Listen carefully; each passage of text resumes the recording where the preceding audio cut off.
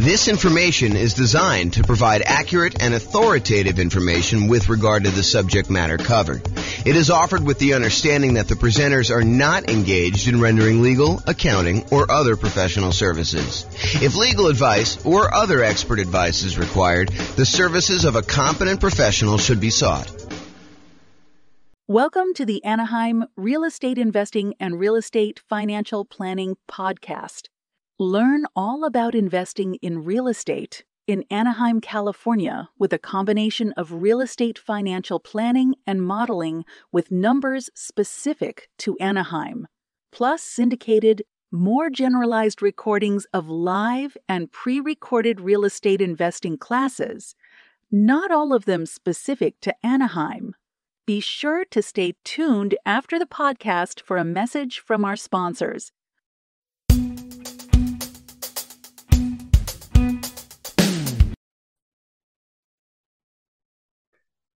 Welcome, everyone, to the Investor's Source, your source of all wealth and wisdom.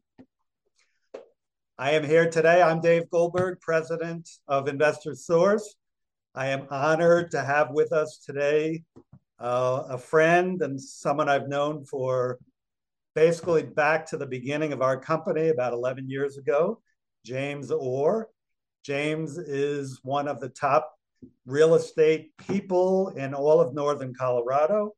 He's been a broker for Your Castle Real Estate for many, many years, focusing now on real estate education and real estate financial advising, which is a cool thing I haven't heard of much. So welcome, James, and I want to give you a little opportunity to introduce yourself.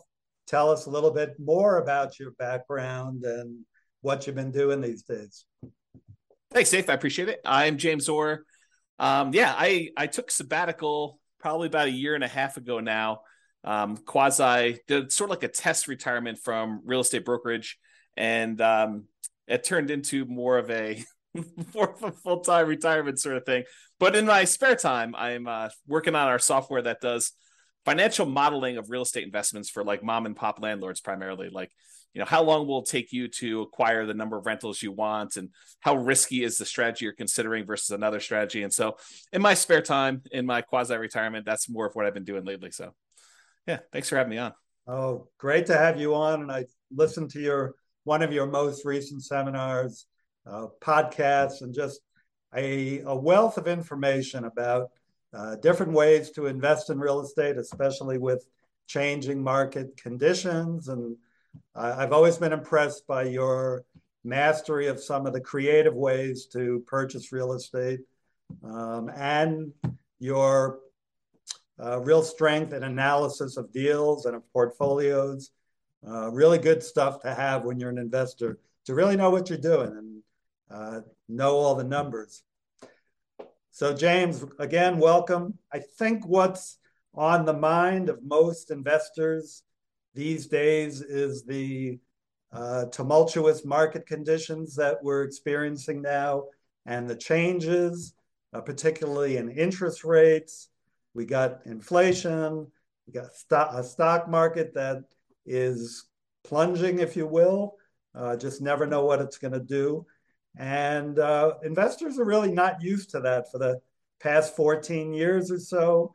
We've had kind of tailwinds behind us. Conditions have been great. That's made our lending much easier, but now things have changed.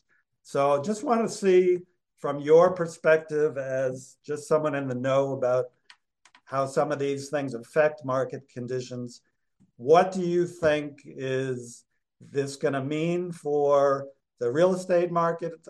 What's it meaning right now? And what do you see coming at us in the next year or two? Wow, where do I begin with that? How can I even start to do that? So the first thing I'll start with, I was thinking about this a little bit when you asked me to kind of be on and do the call. And so I went back and I did some research, and it turns out it was a good idea to do this research. So I went back and I looked through the 30-year mortgage interest rates going all the way back to 1970. And I wanted to find out, how crazy is it that we're seeing, at the time of this recording, probably around 7% interest rates, give or take a little bit if you're doing owner occupied or investor. And I wanted to know, is this like really extreme, or is this like a still relatively low sort of interest rate? And so I went back and I looked, and what I did is I did a percentage of the time every month that was above this 7% threshold. And Dave, I just guess how much percentage wise over the last 50 years, I think it's 52 years or so now, how many over the last 52 years, what percentage of the time were we above 7% as an interest rate? Do you have a guess? I've kind of listened to what you've been speaking about and doing some of my own research. I'm gonna guess 73% of the time, James. No, it's not quite that high. It's 58% of the time.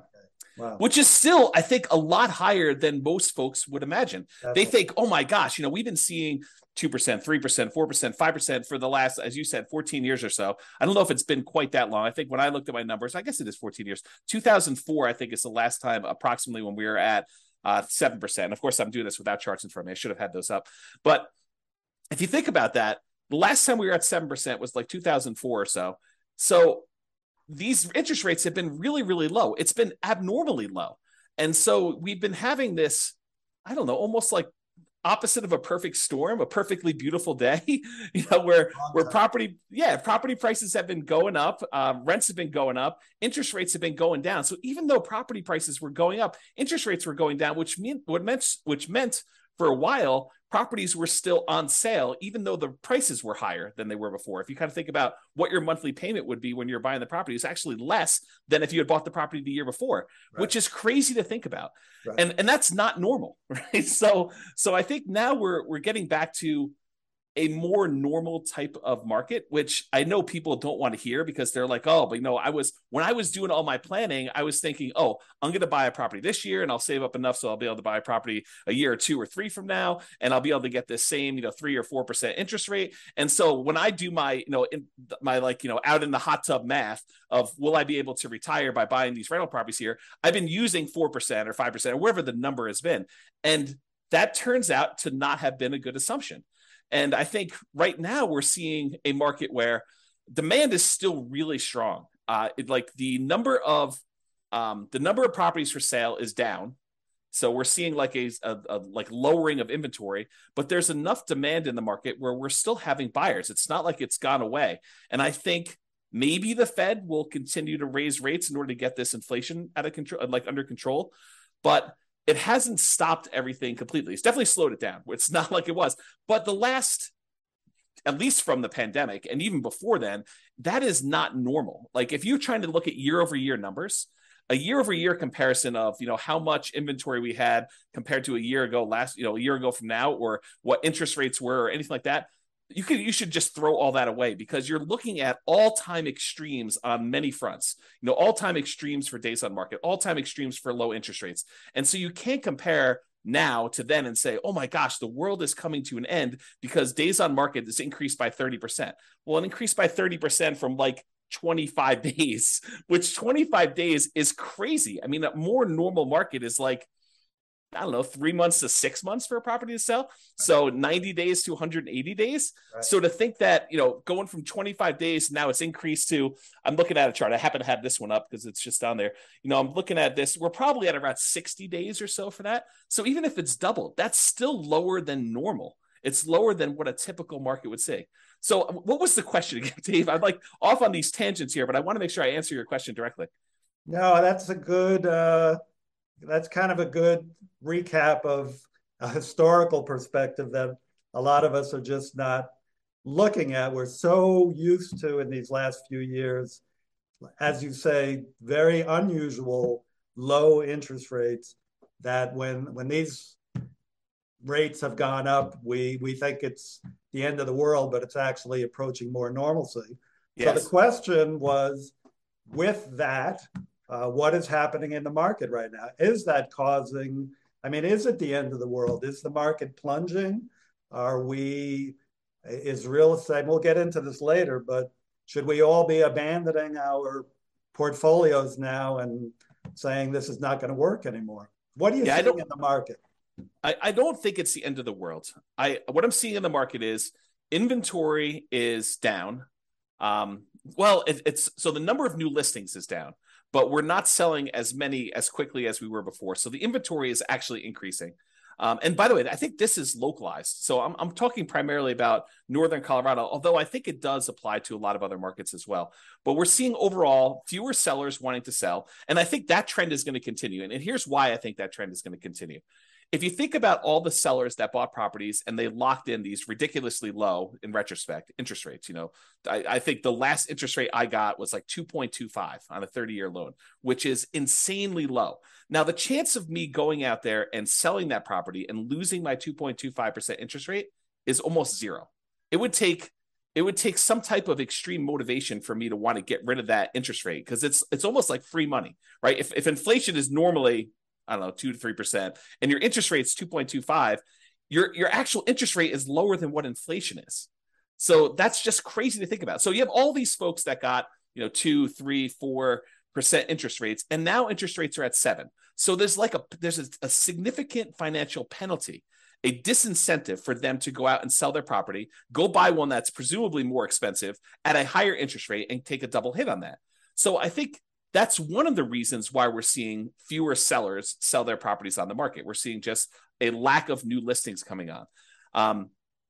So I think that's one of the reasons why we're going to see that. And that I think will continue for a little while. And no one knows. Maybe the Fed chairman knows sort of what he's thinking, but I don't know. Like, no one really knows what they're going to do with interest rates. There's speculation that they're going to continue to raise rates if we see inflation still continue to be above where they're trying to get it at. And they've stated publicly that they want their interest rate to be around 2%, and it's been whatever it was, 8% or something crazy. So they need to go down quite a bit. And so one of the levers they kind of pull on in order to adjust inflation is they raise interest rates to try to slow down the economy. And that may hurt. I mean, that may really punish a lot of folks in the economy. We're seeing prices of things go out of control, which is what the inflation is measuring and how they're trying to get it under control. But they're really trying to push those rates up in order to get inflation under control and get the economy there. But that may slow down things quite a bit. So all the buyers that were struggling, affordability is at like all-time lows. We're seeing prices go up really, really high over the last few years. And now with a combination of those and the really high interest rates, affordability, which is a measure of both those things, it's basically how affordable is a property based on the current price and the current interest rates that they can get on those. So affordability is like way, way down. And so you have a lot of folks that are priced out of buying houses, and they're really struggling to do that. So you take a big pool of the market that you used to have there, and you kind of pull that aside. Now, one of the things that is helping us is, unlike the 2007, 2008 sort of period where it was really, really easy, the availability of financing was at like all-time highs. We were trying to encourage the economy by allowing almost anybody who wanted to get a mortgage to get a mortgage. So that was way up. It has not gone up. So this is very different than 2007, 2008. The availability of mortgages is really, really low right now, a very safe place to be for making loans.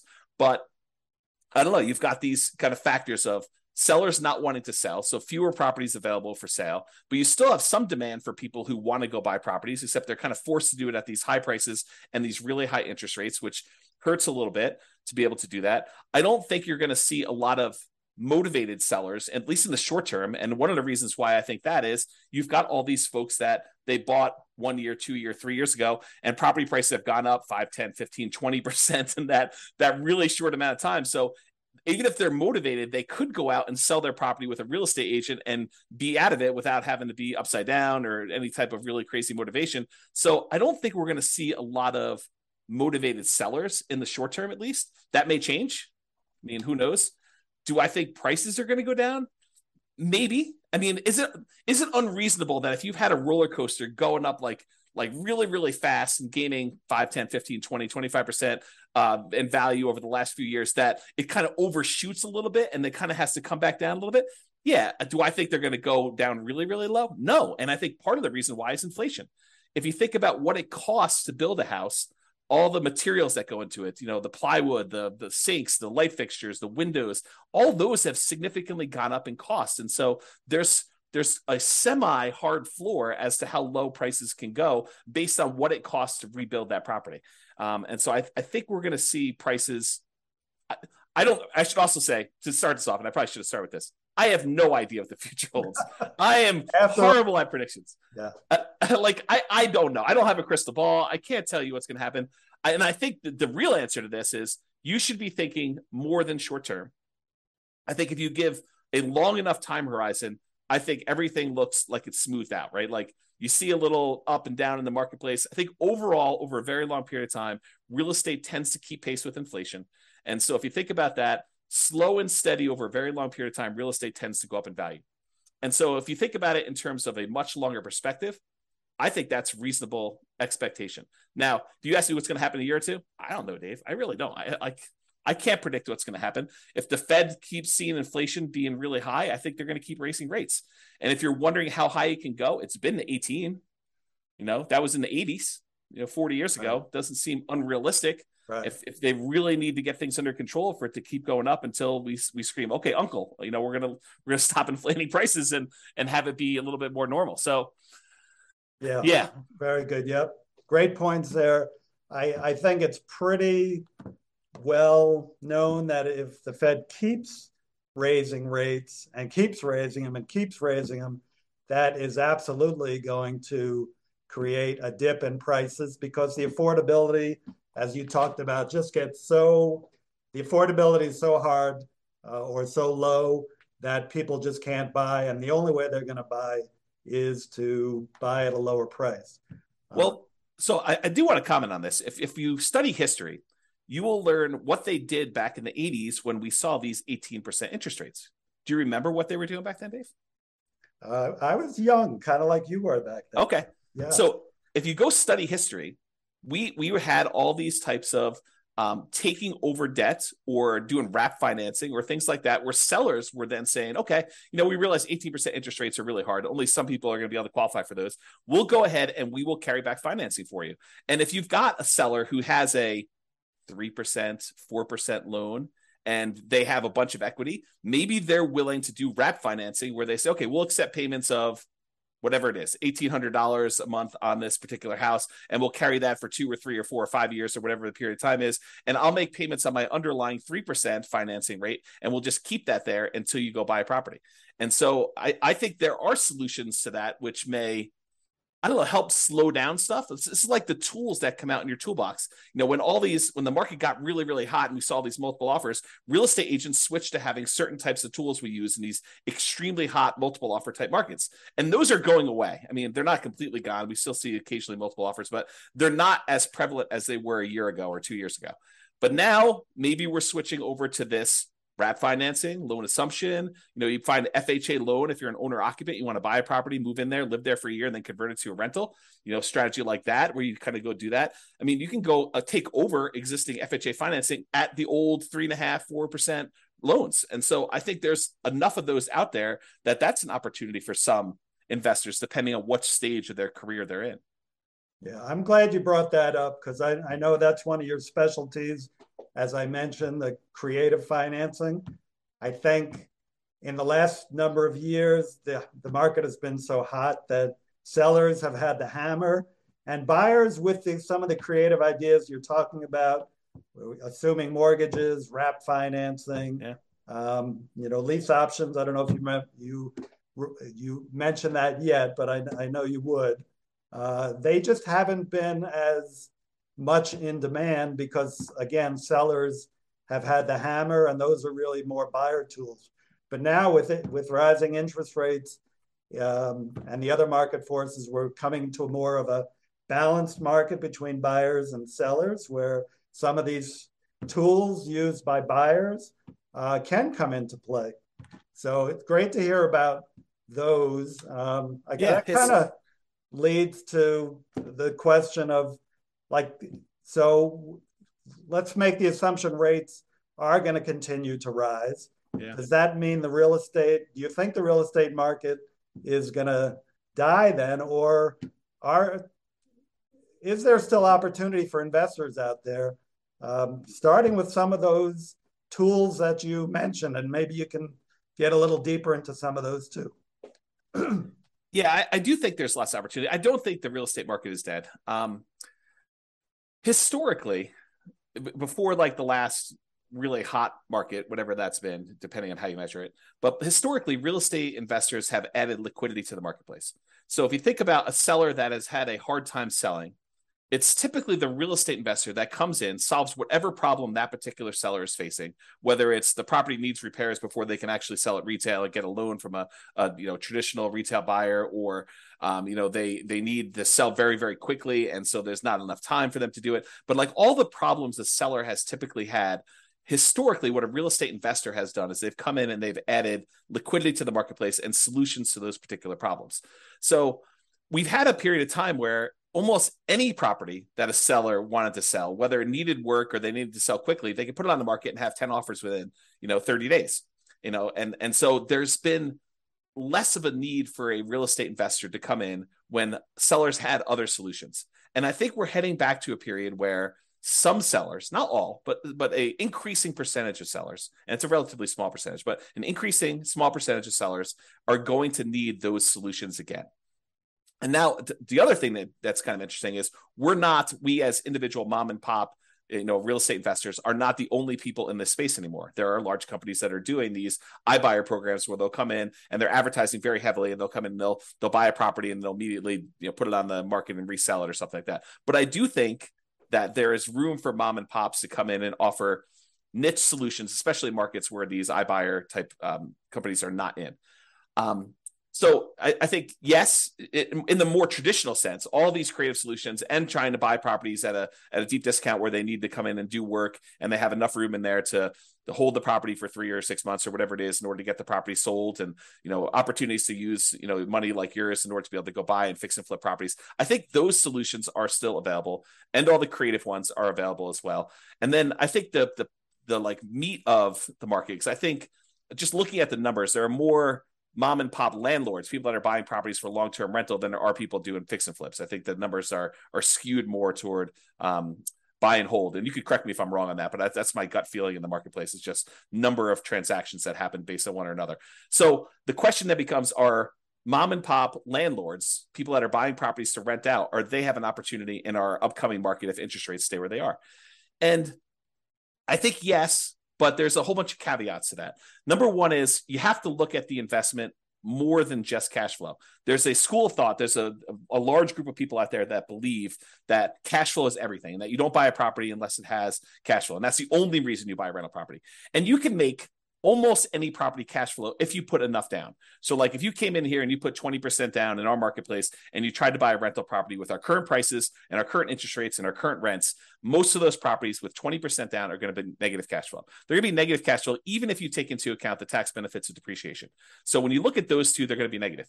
But if you increase the amount you have down, if you go from 20% to 25% to 30%, 35%, eventually, even if you get to full 100% down, you buy the property all cash, you then get cap rate. Cap rate is the net operating income divided by the purchase price, which is the amount of cash on cash return you're getting on a property that's free and clear. And so if you think about that, the more you put down, the closer you get to cap rate. Right. So your cash on cash, you put 20% down, maybe negative, and maybe, negative 10% cash on cash. You put 25% down and maybe negative 5% cash on cash. You put 30% down and maybe 0% cash on cash. You break even.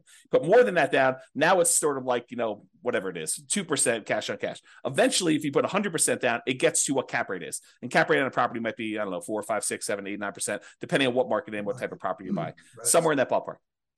So I think you need to look at the overall return you're seeing on that investment. And that would include a speculative guess as to how much appreciation you might get. I think you need to look at that and say, my best guess is over the long term, I'll see about 3% a year on a property, just kind of guessing there. You have to look at what amount you're paying down on the loan if you got financing. So your debt pay down portion of it, that tax benefit of depreciation, and the cash flow you're seeing on the property. And if you add all four of those together, and technically you're supposed to include the return you're getting on the reserves you set aside for owning a rental property, I should punish myself, slap myself for not saying that. But really, it's those five. It's the four from real estate and then the reserve money you got there. But if you add up all those and to say, okay, I'm getting, let's say it's 0% cash on cash, maybe 3% from my depreciation amount, maybe 3% times 5 because it's leverage on the appreciation, so that's 15, and then maybe your debt pay down. I know if you put 20% down on a property, the return you get on that 20% down payments over the course of the life of the loan is about 5.51% per year. If you put 5% down, you do like a nomad property, it's 10.51%, but that's a different discussion. But if you look at all those together, you're probably looking at, around 20% overall return, even though your cash flow might be negative. Well, if you think about that, Dave, how bad is a 20% return on investment? James, that's still a good return in anybody's book. Yeah. And so I think that's the thing you need to look at. You just say, okay, look, cash flow is ugly. And I definitely need to set aside the money for that negative cash flow. If I'm going to buy a property and it's going to be negative, you have to say, okay, I need this amount for down payment. And let me go ahead and set aside a year or 2 or 3 of negative cash flow up front just to be prudent about this and kind of hold that. But then I think over time, rents tend to kind of creep up with inflation a little bit. And so eventually your negative cash flow will go down. And maybe a year, 2, 3, 4, 5 years from now, you'll have break-even cash flow or positive cash flow, and then the investment characteristics look different. But even during that time when you have negative cash flow, the overall return is probably pushing 20%. And you have to run the numbers to find out what this means. But then you got to decide, okay, I've got this 20% down, 20% return type of investment I can make if I buy these rental properties. What else is out there that I can invest in? Well, I could do stocks, I could do crypto, I could invest in your fund, I could do all these different things in order to get a return on my money. Of those, and the risk measure of those, because each one has its own different risk characteristics. Investing in stocks is very different, investing in bonds versus savings versus CDs versus your fund versus real estate. All of those have different just risk characteristics. And so you say, for the amount of risk I'm willing to take and the return I'm willing to get, which one of these makes sense? And I think for a lot of folks, real estate still makes really good sense to do over the long term. If you tell me I'm buying it and I'm getting out in 6 months, I don't know. I mean, unless you're going in there and adding value by doing some type of fix and flip, or you're adding some type of value to the property. If you're just doing it to speculate in the market, probably not, especially since the cost to get, especially out of the investment, tend to be pretty significant in real estate compared to other investments. But I think you look at that and you think, where else can I get this return? And is that a worthwhile risk to return kind of trade-off for me to make? And I think for a lot of folks, it is acceptable. Awesome. Of course, my fund is number 1, but real estate is a close second. Actually, I've invested in both and done very well in both. I think just to kind of summarize what you said, and you gave us some great information there, it's just, it might be a tough time now to buying is a little bit, you're going to pay a little bit more, your cash flow may not be even positive in properties you're going to pick up. But historically, and as you said, historically, we're really not that much higher now with rates than we have been in the past. The greatest builder of wealth has always been real estate and should continue to be. You still got to buy very intelligently and hold for the long term, but real estate can still be a great investment over time. Dave, I want to add one more thing to this discussion if we can. So I did a podcast episode. It's probably like 2 weeks ago now. And one of the questions that came up was, with interest rates at 7% and having this negative cash flow with a reasonable 20% or so down payment, is it better for me to go ahead and save up money to buy properties free and clear, where I get rid of the kind of like the interest rate component of this, where I have negative cash flow, or it's ugly to have this negative cash flow on a property. And so I went and I did some analysis, and for just this one kind of sample case, it's a reasonable person saving 15% of their income. I figured out how long it would take them if they saved up 20% down. I did 15%, 20%, and 25% down. But for the 20% down number, I had them save up 20% down, buy a rental property, save up another 20% down, buy another rental property. And I figured out how long it would take them to be financially independent. Then I had the same exact person saving the same exact amount of money, buying the same exact property, but instead of putting 20% down, they saved up until they had to buy the property free and clear, where they didn't have any mortgage on it at all. And so the question I have for you is, how much longer did it take the person who is saving up to buy properties free and clear to be financially independent as the person who is putting 20% down and buying leverage rentals? What do you think the difference in time it took was? I'm going to guess 1 year, James. Oh, so you must have seen my presentation. I did. See? It's so surprising to people when I tell them. I was blown away by that. Right. It's so I'll say it out loud so that everyone can be very clear of what we just said. The person who saved up 20% down, bought a rental property, then waited until they had another 20% down, bought their next rental property, and they kept buying those rental properties as quickly as they could until they got up to 10 rentals. And then how long did it take them to get to the point where they had enough money coming in to be financially independent versus the person who saved up and bought the property free and clear with no loan at all. And it took them like 20 something years to buy their first property to be free and clear. And then the next one was much, much faster because they had a lot of extra savings from that one rental property. But it only took them 1 year more to be financially independent than somebody who is buying the rental properties and buying them with 20% down. And I think that blows people's minds. So if somebody is out there thinking, it's really hard for me to pull the trigger in this market, just save money. Invest in something else, invest in your fund or invest in stocks or whatever makes sense for you in the meantime, while you're waiting to save up your money. And then when you're ready to buy a rental, whether that's buying a property that's free and clear or buying a property with 50% down where now it does cash flow, or 30% down, or whatever the numbers make sense. But don't stress out. It's not that much longer for you to be financially independent if you take your time and you save up and you buy these properties free and clear. And the risk dynamics of a free and clear portfolio, very different than the risk dynamics of someone putting 5% down or 20% down or 25% down and buying rental properties. So a lot of good points there for people think highly leveraging is the way to go. And I'm not going to poo-poo that because I did that, but I've also done the strategy of buying and paying down properties and having them free and clear. And that for me and other investors I know has worked really well, getting properties paid off. Yeah. So looking to wrap up now, I think, again, what's on the mind of a lot of investors, James, is like, how is what's happening now different than what happened in 2007, 2008? How would you describe what's different? I mean, you started explaining that already, that, conditions are different now, but maybe you can wrap up with that. Do you think we're heading into another 2008 or are things different now that we're not going to see a crash and maybe more of just a leveling out of the market? Yeah, so I can't predict whether or not we're going to see a crash or a leveling out. I really don't know. And I would have thought, if you had asked me like right when the pandemic was hitting, what was going to happen in the real estate market, I would not have predicted it's going to go up, what for this 30% in 3 years or something like that. I would not have thought that at all. And so my prediction skills are very lacking. I will tell you, looking at the numbers, the real estate market is very different than it was in 2007, 2008.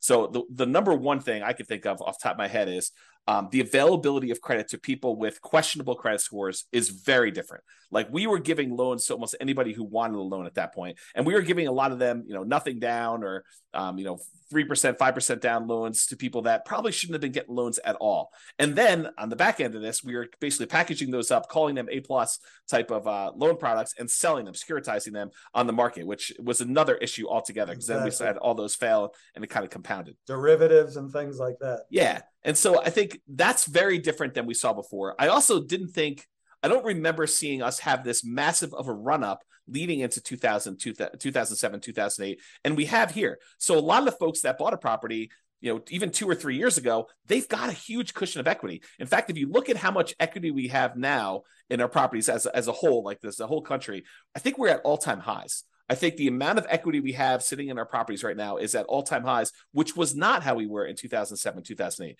And so the question then becomes, well, how does, having our credit criteria, the availability of credit to people, be really, really low and have really good underwriting standards for those that are trying to get loans. So that's a much safer position than we were, that many years ago. And the fact that a lot of people that were motivated to sell before, that, if they needed to sell, they probably could still sell and actually break even or come out of it with a little bit of profit in it, that they'd still have this or be able to borrow against it if they need to kind of hold on to some stuff. Having that be different, what impact does that have moving forward, even if rates get much higher than they were in this kind of like pre-2007, 2008 period?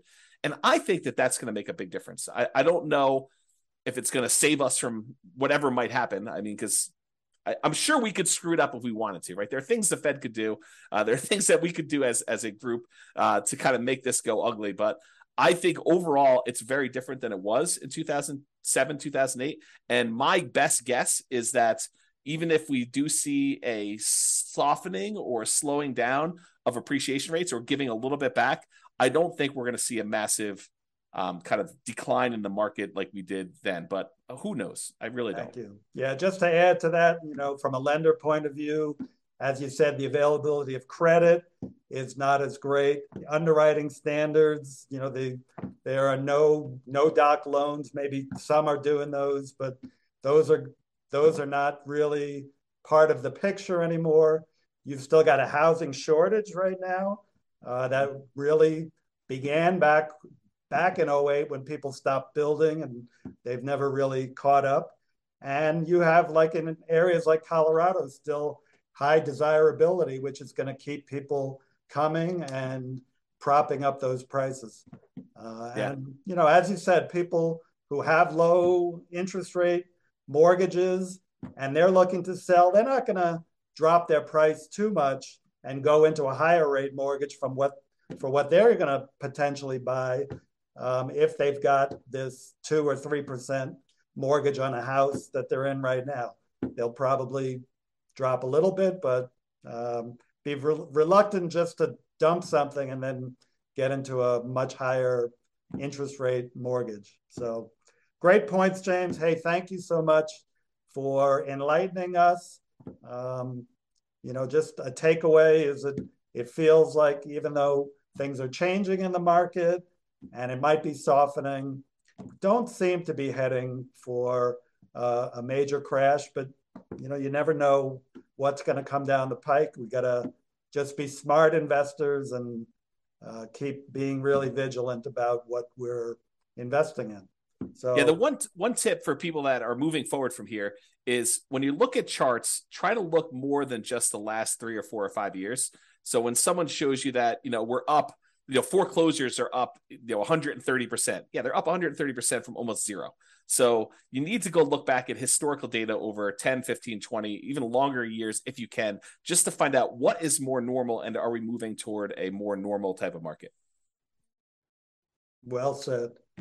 Thank you very much, James. And we'll be in close touch. And thank you all. Thank you. Have a great one. Bye-bye.